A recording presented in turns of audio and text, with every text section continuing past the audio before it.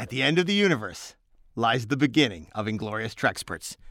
This episode is brought to you by Milliways. If you've done 6 impossible things this morning, why not round it off with breakfast at Milliways? Back in the 70s and 80s, before the advent of VHS, chances are, if you saw a classic movie, it was on the 4:30 movie.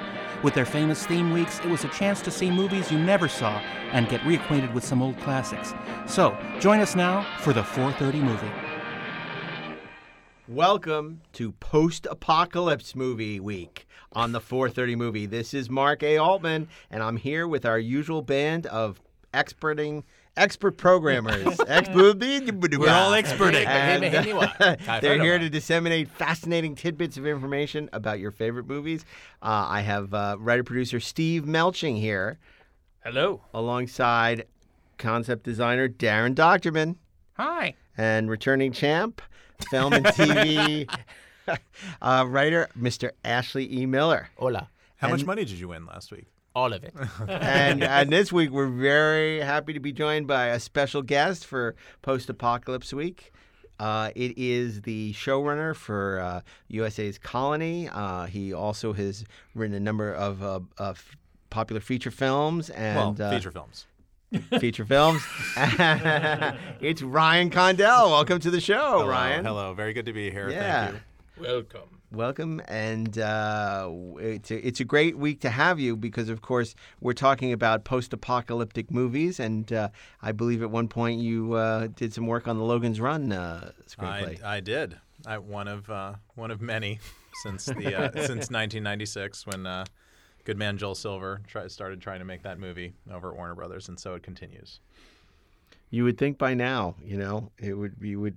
I mean, it's such a beloved anti-classic. Maybe it just shouldn't be remade. Maybe It's Maybe it coming just- to that possibility. Yeah. The ironic thing is, if the remake was in the Logan's Run world, it would have been killed. Exactly.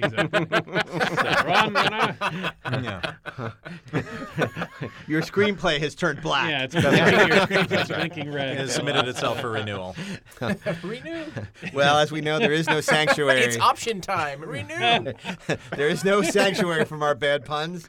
We are here to talk about post-apocalyptic movies, and as we do every week, each of our expert programmers will suggest a movie for a different day of the week. And these are post-apocalypse movies, which is a pretty large dystopian genre of science fiction, but a popular one, surprisingly. And we're going to start as Apocalypse Now would not be one of them because Ironically. the apocalypse is now. That's But right. It has to be apocalypse post-apocalypse. later. After Right. it. The Exactly. apocalypse has to be later. Right. So, Got it. yeah, if the apocalypse is happening That's now. post-apocalypse Now. That's right. That's right. That's right. That's why the Trump White House would not be eligible for this because it's an apocalypse happening now. We're looking at apocalypses happening later. But we're not political. So, everyone There are should fine be people on both sides. Yeah, are there? Not after watching the Brett Kavanaugh hearings. Okay, so Steve Melching, as always, starts us off for Monday. What do you think? Well, I've been last few episodes I've been doing some kind of deep cuts to lead us off. So this week I'm going to kind of go for the low-hanging fruit and go after a film that is probably was served as my introduction to the post-apocalyptic genre and remains possibly my favorite example of the genre, and that's George Miller's The Road Warrior, a.k.a. Mad Max 2.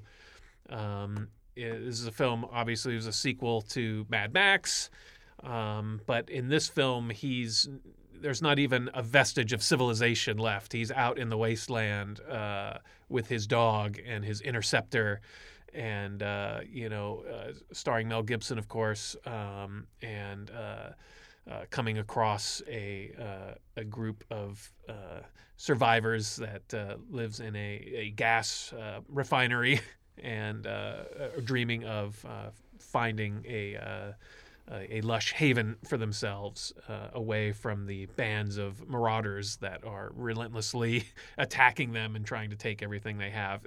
I mean, this movie is absolutely iconic, and I would say this is the film that really spawned the sequels. I don't think Mad Max got much attention when it was released here initially, the first Mad Max film. But this film, I think, made an impact and led directly to Mad Max Beyond Thunderdome, and of course Fury Road in recent years, which is also, I think, a masterpiece of post-apocalyptic filmmaking. George Miller just creates this incredible post-apocalyptic vision of these warriors of the wasteland that have this patchwork armor and these vehicles, this whole economy based on fuel, and it's incredibly violent. It's got terrific action set pieces. It's got great characters. I mean, the leader. Everyone's seen this film, so I'm just reiterating what we all love about it. The Lord Humongous, this huge brawny muscle man in a metal hockey mask and leather shorts. I mean, that's amazing. And Vernon Wells as Wes, with his feathers and his houseboy and his motorcycle, and The feral kid. the feral child, yes, been resurrected as an internet meme now. He's in a second life. with his sharpened boomerang. Yes. I mean, it's just an incredibly inventive film, and I mean, I could almost nominate Fury Road as maybe the best example. Fury Road, I didn't think anyone could top The Road Warrior. I didn't think it could be topped, and somehow Fury Road did. But I'm going to stick with The Road Warrior because it was first and so iconic. Yeah, it's funny. I'm going to say something sacrilegious. I'm not a huge fan of the Mad Max films, but I love Fury Road. But I think you're right to nominate Road Warrior. That is really the film that sort of defined that franchise. I personally like Fury Road a lot more, but I think that's a good choice. I mean, clearly you can't have a post-apocalypse week without George Miller and the Mad Max films. Yeah, it's a subgenre. Yeah. Mad Max something is like a subgenre, and I mean that's always It's that kind of imitated, branding. so often imitated. It's That's one of right. those films like Die Hard that is so iconic and just becomes so imitated both in its look and in its structure and the types of action set pieces it does. Fury Road somehow took it to the next level with its absolutely stunning cinematography, and it was just so relentlessly inventive, that film. Like, all the different factions looked so different.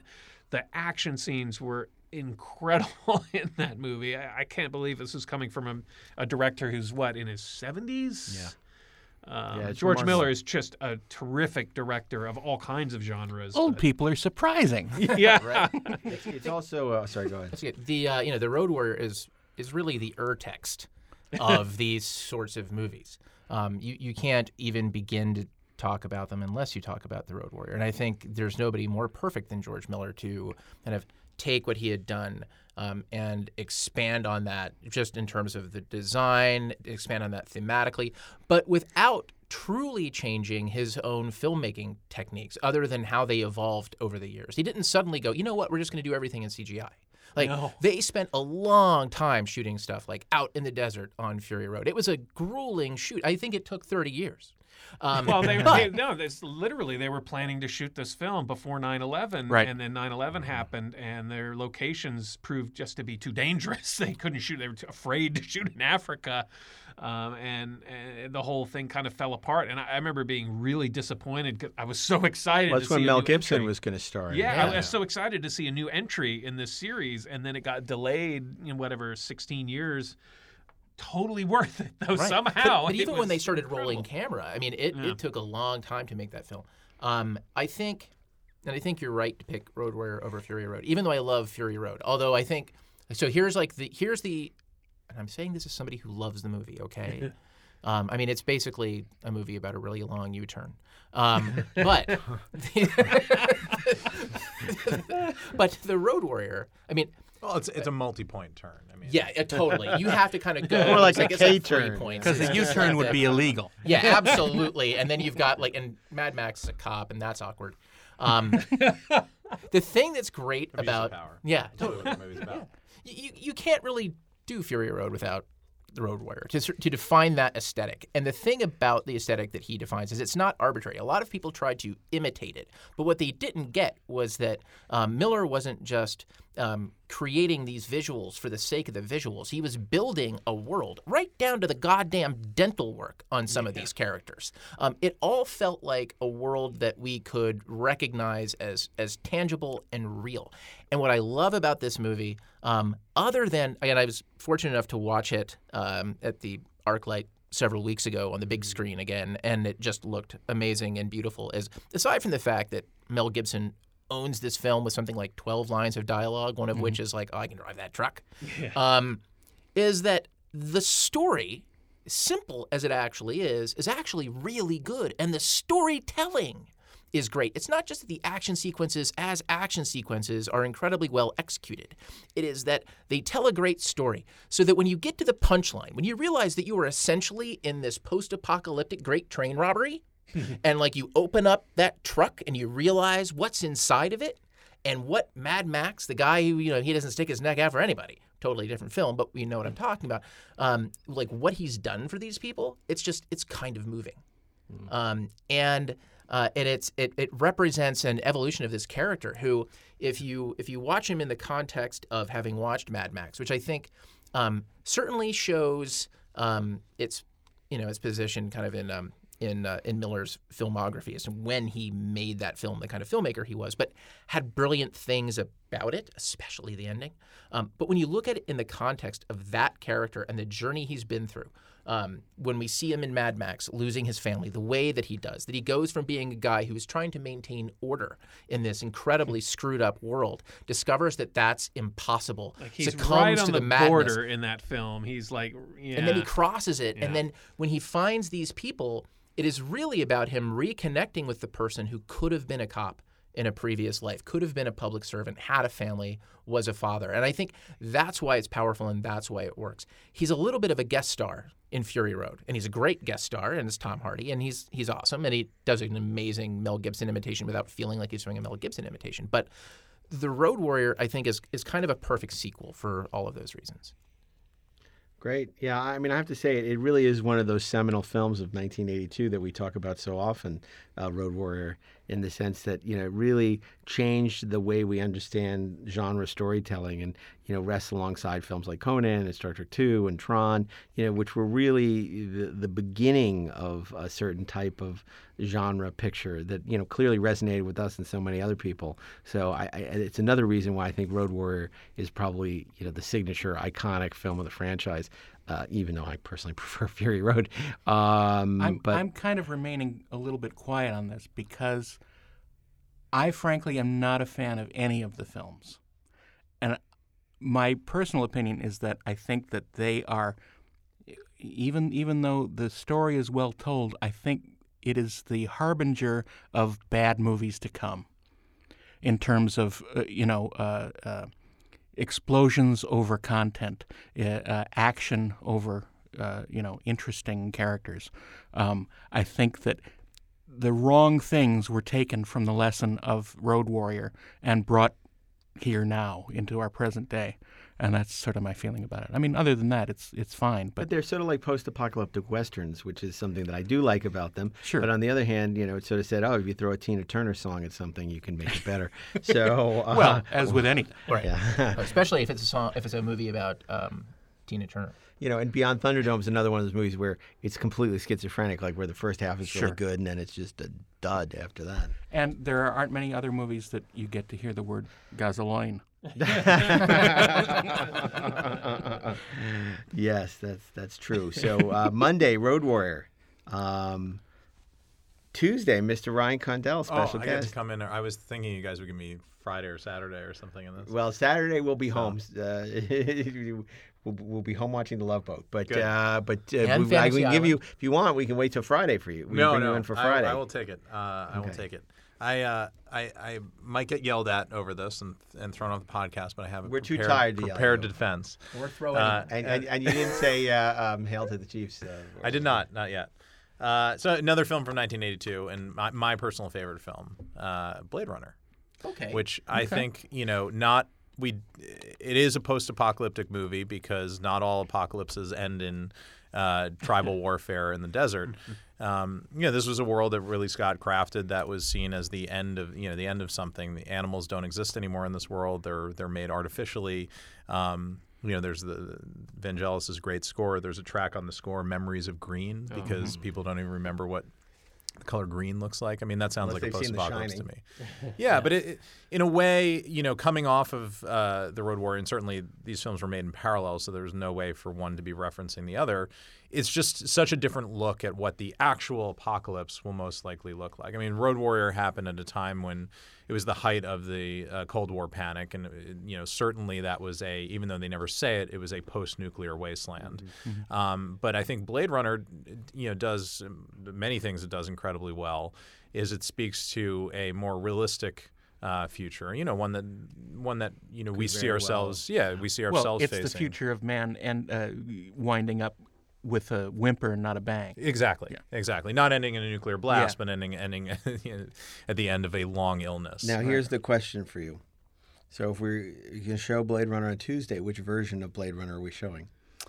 Well, if we're showing it back in the day, I think there's only one version to show, which is the theatrical cut. But I mean, my preferred version, I will just say very honestly, my preferred version is the final cut. I feel like that is the probably the version that Ridley did intend, unlike the special editions, which we could do a whole, angry podcast on. I think it really is the version that Ridley intended in 1982, and without all the studio interference and lack of ability to finish the film and budget issues that, other than I think Zora going through the plate glass and having her head, CG replaced, the storytelling, the narrative of that film is what Ridley intended. So I would say either that or the director's cut. Certainly no goddamn voiceover. No cold sushi. That's what my ex-wife used to call me. Exactly. Okay. So my and I would just point out to the viewers, if you are going to seek this out, of course, the brilliant Blu-ray edition by Charlie de Lauzirika is an extraordinary. It is probably the great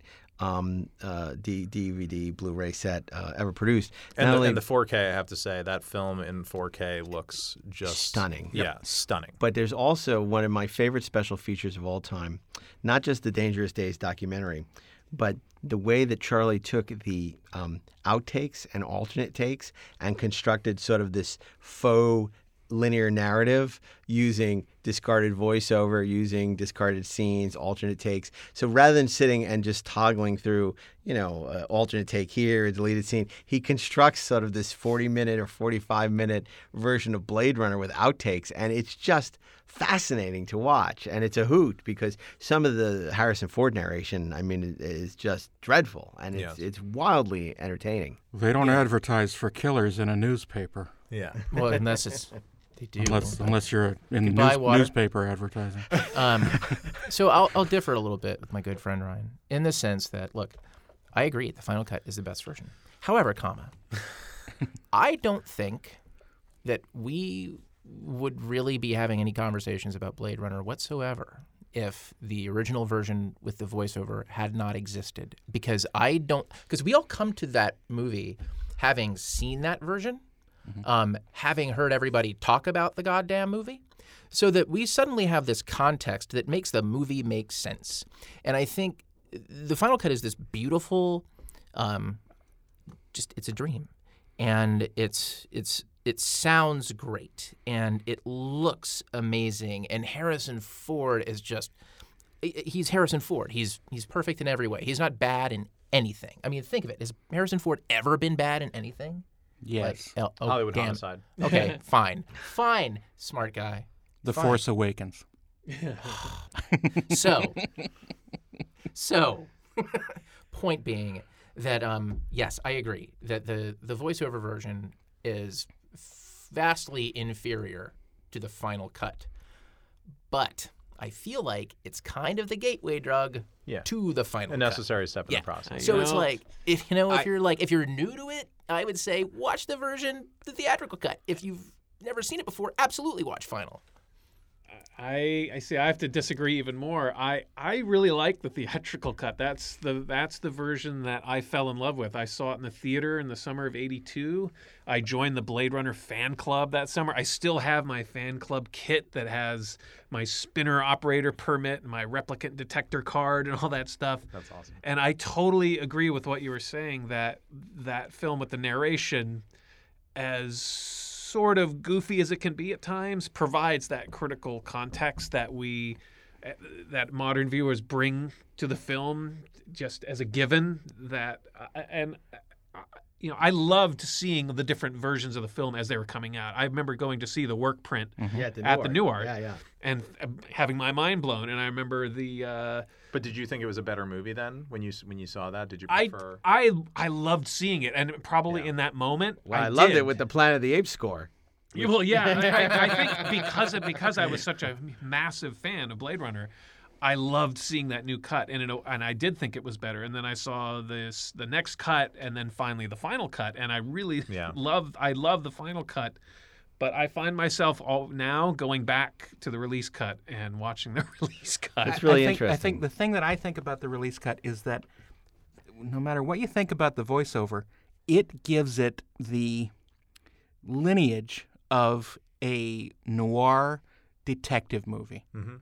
That is its connection to what we may have been used to earlier from previous movies that we've seen, right?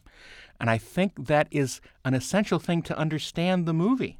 Not only for him explaining things going on, but understand what the whole mindset of the movie is.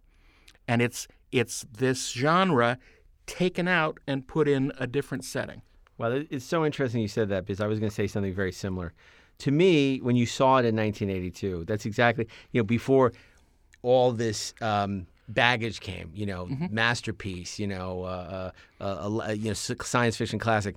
It was sci-fi noir. It was a flop. That was and he very was quickly a forgotten detective in on a 82, case in the future. So the idea of the narration seemed perfectly logical. And in fact, we make fun of the narration because he's sleepwalking through it. But there's some really great narration in there as well. It's the goofy lines. And I mean, I'm in a minority. I think I'm one of 6 people who like Altered Carbon on Netflix, and which is also because I like it because it's sci-fi noir. It's pulpy sci-fi noir. Mm-hmm. And I think if you divest Blade Runner from the legend of Blade Runner, as sci-fi noir, the theatrical cut is wildly entertaining. Do I think the final cut is better? Probably. Is that the version we should show?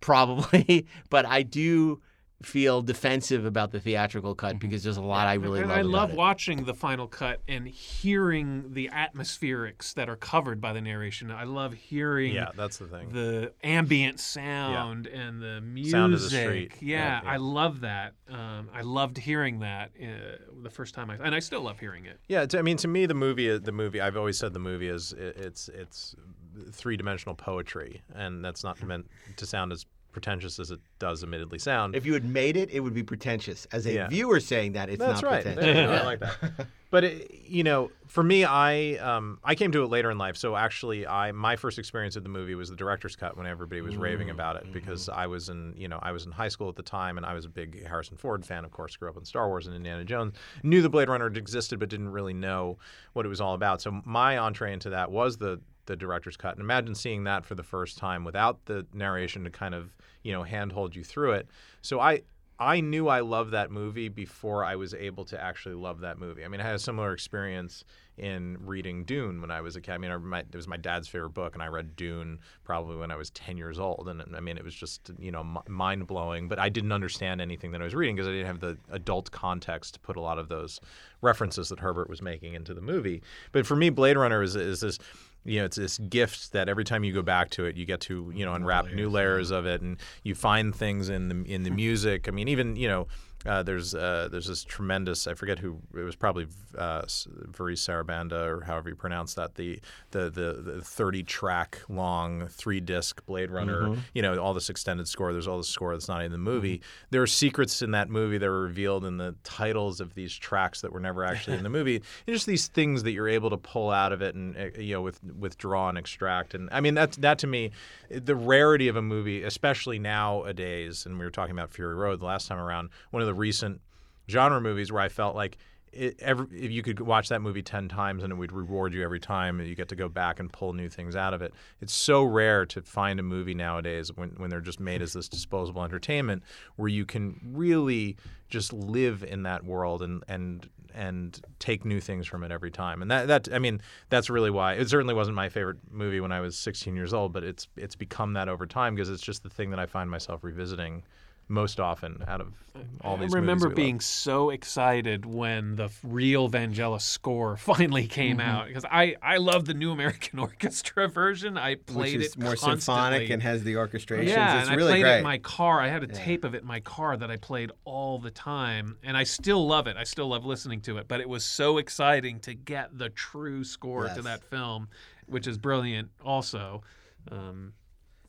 Yeah, the first I'm time really glad that the film has finally been recognized because it was kind of forgotten in '82. It's I loved AFI it. Top 100 now. Yeah. And we'll only move up the list. But I think, it as the came years out go in on. that super crowded summer of '82. Yeah. That it was very easy to get lost, and especially Harrison Ford is coming directly off Raiders of the Lost Ark and Empire Strikes Back. I remember when right. it came out on VHS, I was so excited because that's the forgotten cut.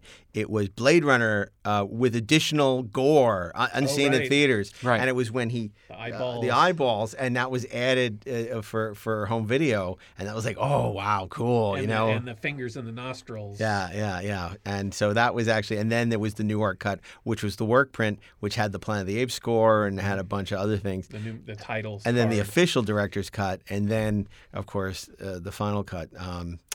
Any version you watch, you're going to be rewarded.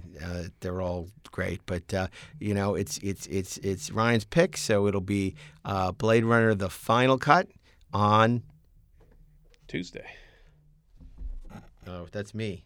On that's not my phone ringing. You're not Blade Runner.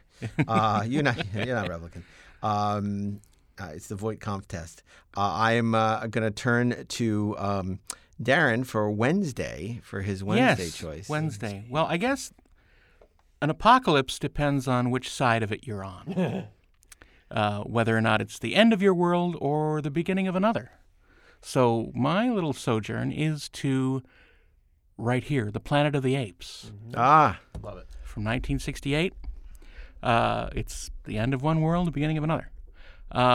It's, obviously, it's a classic. Charlton Heston at his most scene-chewing. Amazing makeup effects. And it just shows you that gorillas and chimpanzees and orangutans can't get along together very well. They stay on their own lunch tables. It has become so referenced and so iconic that you almost forget what an amazing moment it is in time and in movie making. The one cut where we hear the horn call out when they're in the middle of the cornfield, and you cut to the gorilla on horseback, you're going, holy crap! Yeah. It's amazing. Shocking. And I got to see it last year in a theater. I guess they did a special screening of it. And it's just amazing. Again, Franklin Schaffner, an amazing director at the height of his power. It's just an amazing, again, Jerry Goldsmith score. And not only deep meaning in terms of things happening in society and how we relate to each other, but also obviously the cautionary tale of what may lie in store for us, and don't don't protect apes. Yeah. I think Never that's trust what a that. monkey. And you know, social commentary of the time. Don't trust anyone over 21. But I mean, which And is a little definitely dated. trust Charleston Heston. But For sure. with a gun. For sure. But there's so much that's relevant about the stratification and of ape society and the way that the segregation of humans, and it really is super relevant, and it's really sad for me to see, because I do like the new Planet of the Apes movies quite a bit. Yeah, I do too. Yeah. But what I don't like is the way that the original has been marginalized to an extent, because younger audience seem to only want to watch with the fancy CGI and the current iteration. And it seems to me that a lot of the deeper meaning is gone. It only has meaning in terms of what the characters are doing. It has no sort of symbolic meaning at all. I don't know if that's At least for completely me. true. Sure. I mean, me. but I think that it's become its own thing. It's taken on a Absolutely. meaning Yeah. of its own. But I miss having, I was shocked that Planet of the Apes for the anniversary last year didn't come out on 4K, because it's a stunning looking film that would look gorgeous on 4K, and the fact that it hasn't been released on 4K is kind of a travesty. It's funny because you said Planet of the Apes. I was actually going to nominate. Now I'm not Beneath the Planet of the Apes, because that to me is more of a post-apocalyptic film in the sense of the mutants and the bomb and the destruction of the Earth at the end. That really seems to hammer home a post-apocalyptic film. That's current apocalypse. Well, and let's consider for a moment that people a lot of people forget that it wasn't Star Wars that invented the modern science fiction franchise. Planet of the Apes spawned not only 4 film sequels, but a TV television series, series, an animated show, series, and a merchandise. toy line with action figures. It was, it's a great point. As a kid growing up in the 70s, these films were on television all the time. The TV show was on. The toys. I mean, it was very popular. It was You have to wonder. huge. Yeah. You have to wonder if Star Wars even exists without it. Yeah. Because certainly that was in Lucas's in the taproot cycle of the More things that led him importantly to than that. that, he film. was in Alan Ladd's at Sure. Fox. Right. Would he have greenlit Star Wars at Fox without The them success. having made all this money Yeah. off of Planet of the Apes? I don't know if they would have. I don't think he would have been able to greenlight it. But I will say that yes, this all takes us back to the beginning of the 4:30 movie, because I think what inspired this podcast and what probably we remember the most fondly about the 4:30 movie, of course, is Planet of the Apes Week, where they would show Planet of the Apes over 2 days and repeat the 20 minutes on the second day to get it to fit the 2 time slots. So Planet of the Apes confused me. is kind of a seminal movie in 4:30 In our movie childhood, history, yeah. in our childhood certainly. But And that's how you guys are probably first exposed to it, right? Exactly. oh yeah, on television, Television, absolutely. Like for me, and I'm probably the baby of this. You're the baby. In more ways than one. But my whole experience with Planet of the Apes Well, the was crying. it was 100%. And also I poop myself occasionally. But has been thank a long God day. you guys cleaned it up. It's day, it's a very long day. No, I responded to different things in those movies, and for me, the sort of the keystone moment for Planet of the Apes, the thing that kind of kept bringing me back to it and anchored me to it. It wasn't in Planet of the Apes. Was it Conquest when they go back in time to New York? That's Escape. That's Escape? Okay, so it's Escape. An escape from Planet of the Apes. Escape from the Planet of the Apes. The end of that movie where they throw the baby into the river. Mm-hmm. That's one of those images in film that just stays with me. And I remember seeing that as a child and not really understanding the symbolism of that at all. But I did understand the emotional symbolism of that. I did understand what it was like, for this mother to do that. And it gave those movies a certain emotional reality that changed them for me. Like once I saw that, I watched the other movies differently as a child. Because I wondered about that. I wondered about that baby. That's what stuck in my head. And I think what's great about the Planet of the Apes series is that this is almost too facile to say, but it humanizes the apes. Right. I mean, if you think about it, it introduces them as aliens as complete other, right? And it's not saying at the very beginning of Planet of the Apes, oh, well, we're on Earth and they're just apes and they've taken over. It's no, you don't find out until you find the goddamn Statue of Liberty. Spoiler alert. What?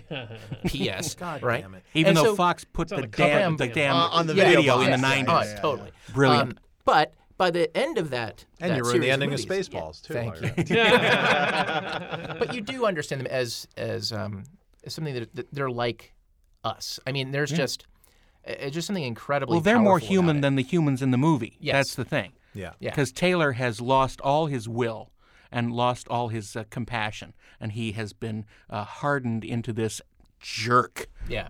But that's such a great point because it's such a darkly nihilistic franchise. Could you imagine it being maintained? First of all, Charlton Heston is your lead, who is a complete self-involved narcissist who hates Misanthrope. other people. Yeah. He's a misanthrope. He hates people. He's on this adventure not for one giant leap for mankind, Yeah. because he wants to get away from people. Yeah. You have a 40-minute That's very hiking Rod Serling. scene through the freaking a forbidden zone where nothing happens other than score and people barely talk to each other. And every movie series is completely dark. We talked about the first one, the Statue of Liberty reveal. Could you admit, that's not something you come out. It's a feel-good movie of the year. Beneath the Planet of the Apes, they blow up the Earth, right? in Escape, they throw the baby out with the bathwater, and Conquest is a race riot. Yeah. I mean, it's like this is a franchise in the 60s and 70s. It's crazy that this thing became what, and then it was ultimately considered a show for children, because when CBS aired the short-lived TV show, it was Friday nights because it was considered a kids show, and then of course they edited those into a series of TV movies that became Life, Liberty, and Pursuit on the Planet of the Apes, and the best thing about them were the titles. Right. Well, and the movie rescued all those Iranian hostages, as we learned from Argo. That's right. Right. Battle for the Planet of the Apes inspired the Argo mission in Argo. Exactly.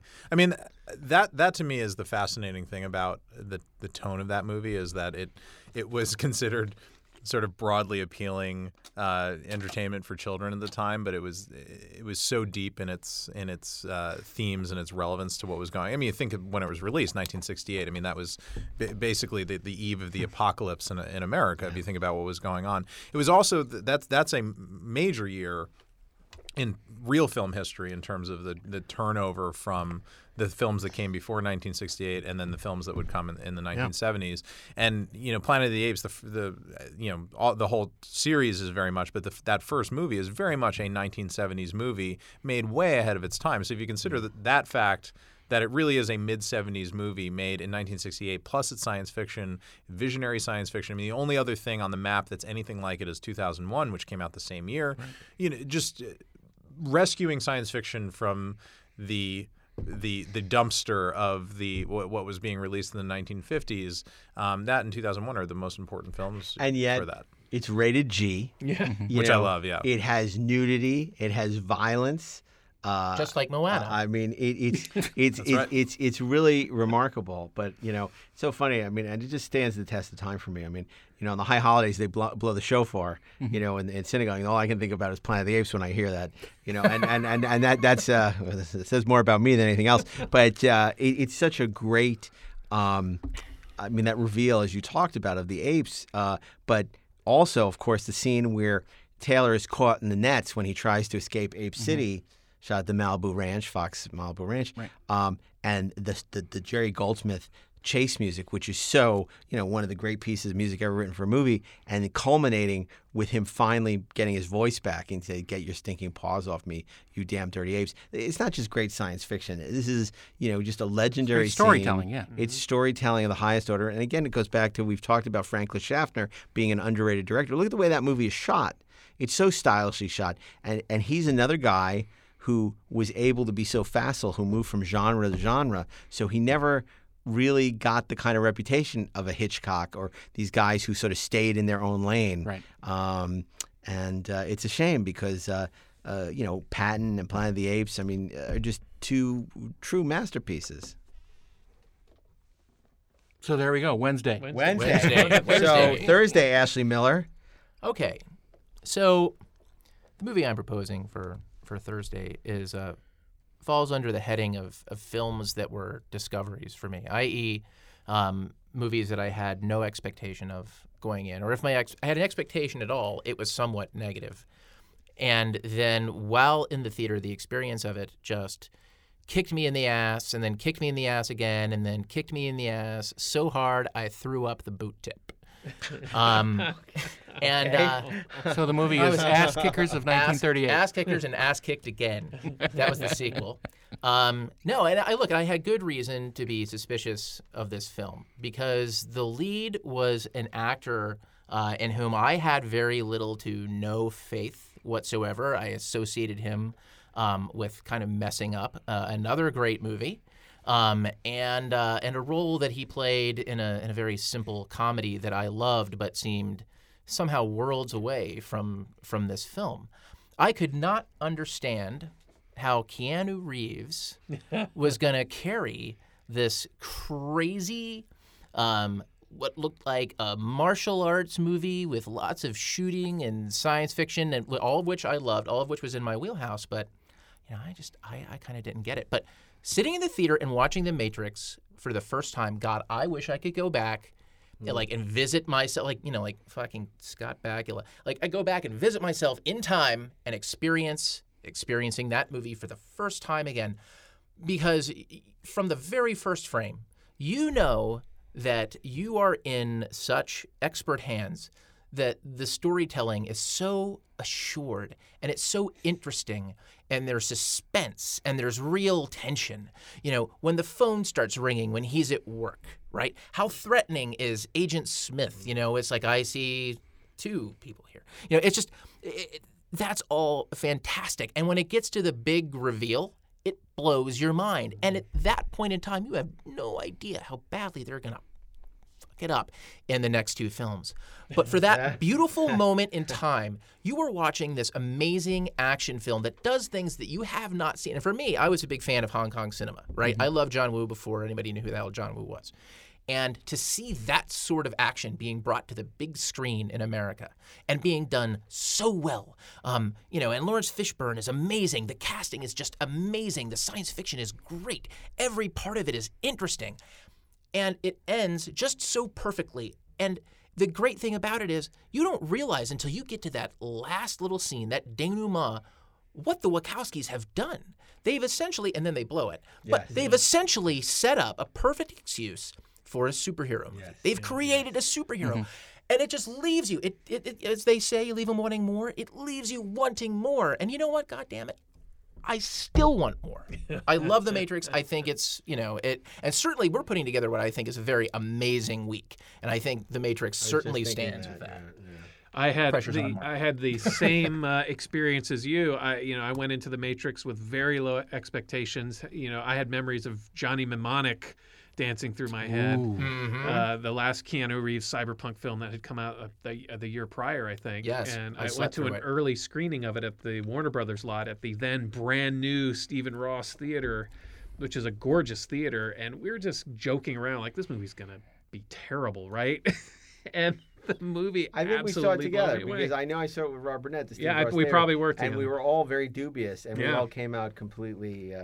I knew within 10 or 15 minutes, I remember thinking, I can't wait to own this on Blu-ray. Right. Well, DVD. I'm DVD. I can't wait to get the DVD of this. I can't wait until they invent the next technology. Wow, I can't wait to streams on Netflix. What are you talking What's a stream? Yeah, this is, I wish, I thought the same thing. This is one of those rare experiences that you wish you could go back and experience again because it was so much fun to discover the movie fresh. Because it was unlike anything else you had ever seen, Yes. but then so much like what you had seen. You said, the John Woo films like Hard Boiled and The Killer were being discovered in the 90s, and this took sort of that Hong Kong chopsaki and married it to cyberpunk and married it to all these kind of genres and just did it so well and with such a sense of style, because I had just a couple of years earlier seen the Wachowskis' Bound, which was a visual tour de force, which I love. This great film noir with Meg Tilly and Jennifer Tilly and Gina Gershon, and I said, these are guys to watch. And then, so when The Matrix came out, I was excited because of them, but I had the same, it's Johnny Mnemonic, what the hell? And we came out of that mesmerized and enraptured by this movie and how it pushed the boundaries of the genre. And as you said about, it seemed like it was teeing up a superhero franchise, which is a direction it completely. Every time it tapped into something interesting in the sequels, like the scene where they talk to Lambert Wilson. And you get, this is where werewolves and Dracula and all this stuff came from previous iterations of The Matrix when it was less advanced. It's like, this is going in a really interesting direction, and just completely dropped. Yeah, I saw same experience I think as Ashley, and great poll too. I mean, I commending the panel on and not to reduce for Steve's pick for Road Warrior, Bob but Roberts? you're expecting a week of Road Warrior films. And I think you need to have Road Warrior on the list, but like this is really good. I like the interesting ways that we're looking at the idea of a post-apocalypse. Right, it's not all tribal wars in the desert. But I saw this movie in college, and I loved movies. I went multiple times a week, and it was I can think of like 3 or 4 experiences where I sat in the movie theater and I was just blown out of my seat. And this I think was the first time it wasn't just visuals or love of and all those things were there, loving what I'm seeing, but just really being unseated with the reveal about what's actually going on here, and having your mind blown and asking these questions about. So I was in I guess sophomore philosophy at the time, and it's basically philosophy 101, intro to philosophy. So I saw this thing on Thursday night or whenever the first time you could see it, and I had class the next day, and I went into my professor and I said, we were studying my annual Kant at the time, which is basically what is real. I think therefore I am. Right. And I went in and I said to him, I was like, I just saw a movie last night that is this whole thing that you're teaching. It's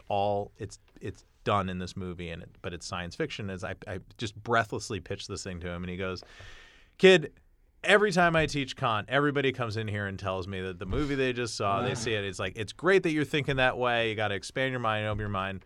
Just but it's." Trust me, let the adults drive the bus, and that was sort of the last whatever I thought of it. I took the class, did well in the class, whatever. To that guy's credit, I forget the teacher's name.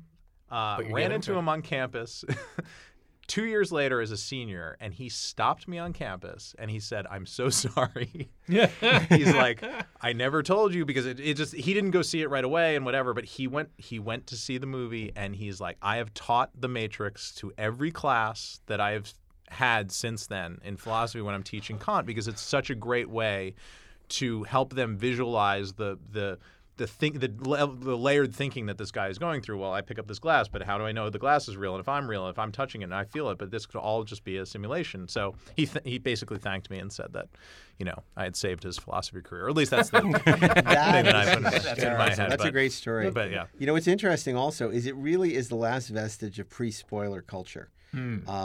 You went into The Matrix really not knowing anything. I don't know if you really knew that all this was an illusion and that they were really, was a post-apocalyptic movie. I don't recall. It's a long time ago. I didn't know a thing about it. This was before, I think it was still AOL. Yeah, exactly. It was still the ages of AOL dial-up. Yeah. The trailers didn't give away the whole movie. Ain't It Cool was around. Right. This was like the early days of that. But you didn't go into it where a million websites and shows and things had been talking about, there's a great new movie called The Matrix, and they're living in a fake world, and Keanu Reeves is actually has to defeat the machines by going back into reality with Joey Pants. It's like so.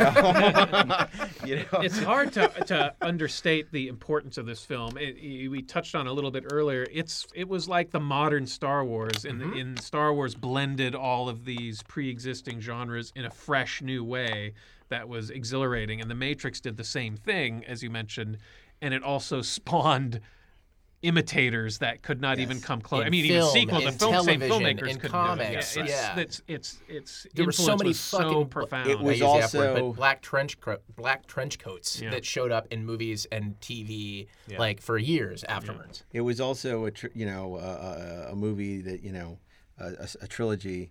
With Star Wars in the sense that, if Star Wars had 2 sequels that were both Phantom Menace, it would be The Matrix. Right. Sadly, they didn't have their Empire Strikes Back, where they were able to take what they built in The Matrix and build on it. Instead, both those sequels are so flawed and they have moments of awesomeness in them.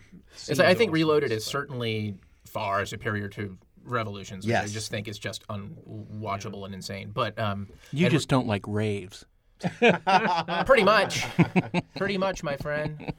That's really what we're getting at here. Yeah, I'm against dancing. So when we talk about this on Footloose Week, That's right. Well, it would have to be Dancing Week, right? Yeah. Well, the Dirty Matrix- Dancing, Footloose.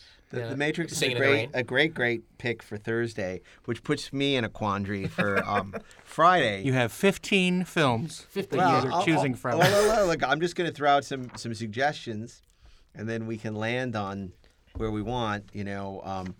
Look, certainly high on my list would be the Omega Man. Again, Charlton Heston in a post-apocalyptic world where he's fighting basically vampires, zombies, whatever you want to look at it. Great score by Ron Grainer, but it's a little goofy. Obviously 12 Monkeys, Terry Gilliam's film is terrific post-apocalyptic film. Sean Connery and Zardoz, not so much.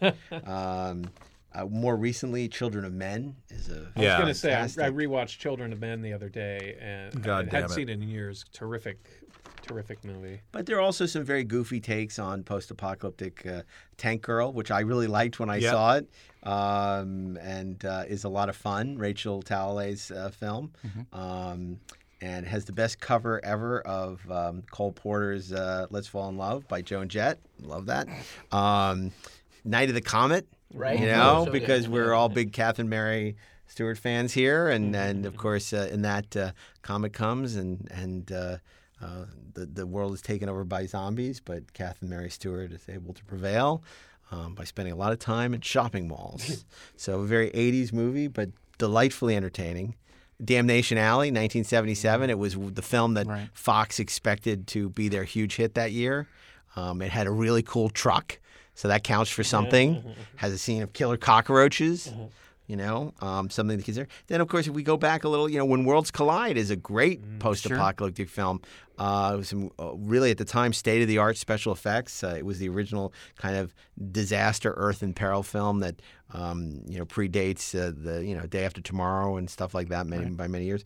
But, for me, it comes down to two titles. Sleeper. Also, Woody Allen wakes up and Miles Monroe wakes up in the future. Big surprise there coming from Mr. Altman. And has to, destroy the leader, the Nose, who they're going to clone. But it comes down to two films for me. One we mentioned earlier, Michael Anderson's Logan's Run, a different 23rd century than was being depicted in Star Trek, and probably the most misunderstood, underappreciated post-apocalyptic movie of all time. Which I'm a big fan of. And given the fact that Tom Petty died this year, I think it's only appropriate to honor the Postman. Postman. Can I hear an amen, brother? Yeah. Il Apparently not. Postino. No, the other one. So I'm really You could really do a where I whole thought week you were on going. Kevin Costner post-apocalyptic. well, movies. there's Yeah, Waterworld, Waterworld, yeah. And to me, like 28 Days Later, Danny Boyle's film is brilliant, but I feel it's more a zombie movie. Well, the great than thing it's about The Postman post-apocalyptic. is that it has 83% less urine drinking than the Waterworld does. Well, let's not forget a film that is both a pre- and post-apocalyptic film, The Terminator. you know what? Yeah, you're right. Terminator 2. How that? You know what? Yeah. Well, Steve. Well played, sir. Sneaking Well in played. there at the last minute. Aren't you sneaky? Boy, The Terminator is an interesting choice. I mean, most people would probably consider that a time travel film, and But maybe it would say it for is time travel. But it is legitimately post-apocalypse, just like Dawn of the Dead would be legitimately Yes. post-apocalypse. It's just what do we think is the controlling value? I just want to say, Well, two of the three characters are in the post-apocalypse. It's just one character that has not yet quite made it. I just across want to the say line. that The Terminator was such a good movie. I saw it in college that there were rats on the theater going past my foot, and I did not leave. I stayed because I was so into the movie. I just put my feet up and watched the rest of the movie. Freaking Boston, man. When Ashley was giving his preamble to The Matrix, I thought you were going to say The Terminator because I had the same experience seeing that film in 1984, going into it knowing nothing about it other than it starred the muscle man from Conan, and that is had this goofy title, The Terminator. It's about a sci-fi robot. I'm like, oh, this is going to be ridiculous. And like within 5 minutes, I'm like, this movie is amazing. Oh my God. I mean, strictly, it was most of us on this panel are writers. I mean, just looking at that movie from a narrative perspective, the perfection. I mean, Matrix is another one that falls into that realm. You know, the narrative perfection of the Terminator in terms of every syllable in that movie serving to move the story forward, to reveal information, to reveal character.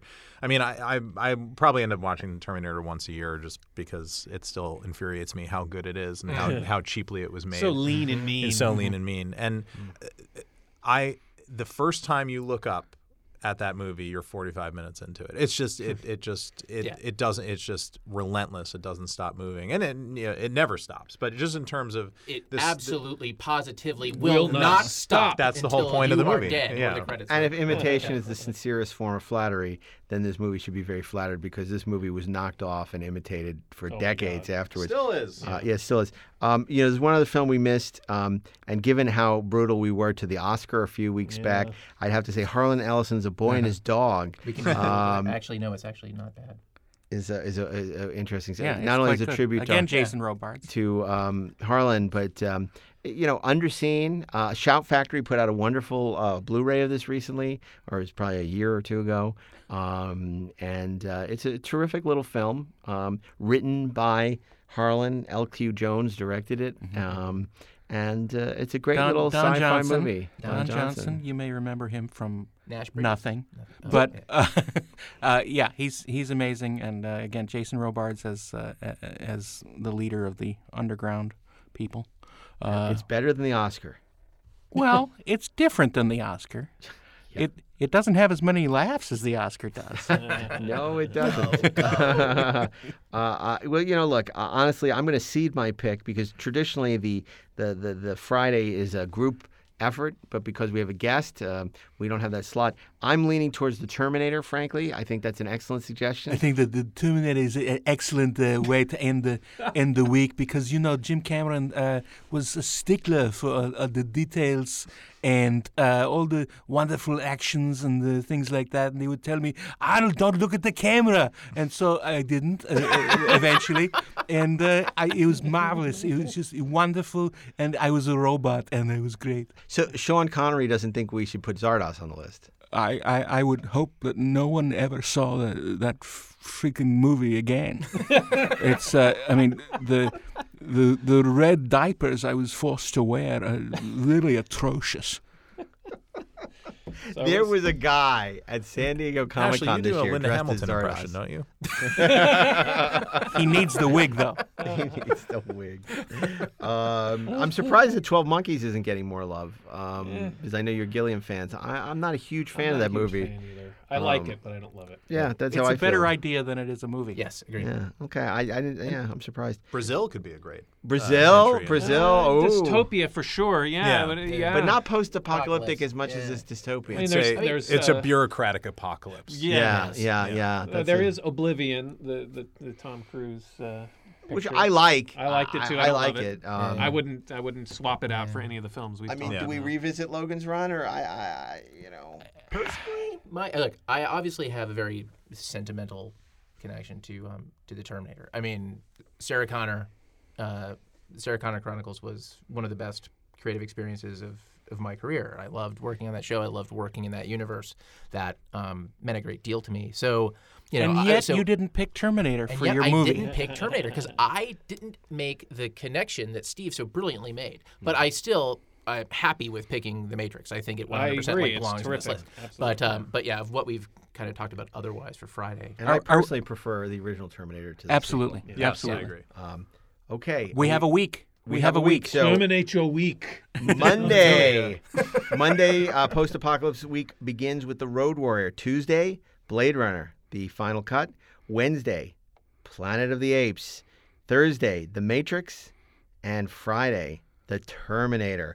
What a great week. Awesome week. This is a really fantastic week. I want to send special thanks to Ryan Condell for joining us this week. You can follow him on social media at The Wrath of Condell. Just Wrath. Just Wrath. Yeah, Wrath No, of Condell. The Vengeance of Condell. Yeah. Previously, now it's Wrath of Condell. Conquest of Condell. You can follow Battle for Stephen Melching Yeah. at Escape Stephen from Melching, Condell. Darren Doctorman at Darren Doc, and of course Ashley E. Miller at Ashmaster0. And to follow the 430 Movie Podcast, you can go to Twitter and hit follow. We're also on Facebook. And I think you can follow us now on YouTube as well. Please, if you like this podcast, go on Apple Podcasts, rate 5 stars. And If you don't. you can follow me on Twitter and Instagram at Mark A. Altman. We have Lore coming out on Amazon. It's out on Amazon, so check that out from Ashley Miller and the multi-talented Sean Crouch. Steve Melching, Star Wars Resistance. And Darren has created some fantastic new logo wear at the 430 Movie Shop, which is at 430movie.com. And, of course, my new book, So Say We All, is available wherever books are sold. So a big thank you to Electric Studios and to Bill Ritter here at Electric for once again making this all possible. And we look forward to seeing you with an all-new episode of the 430 Movie next week.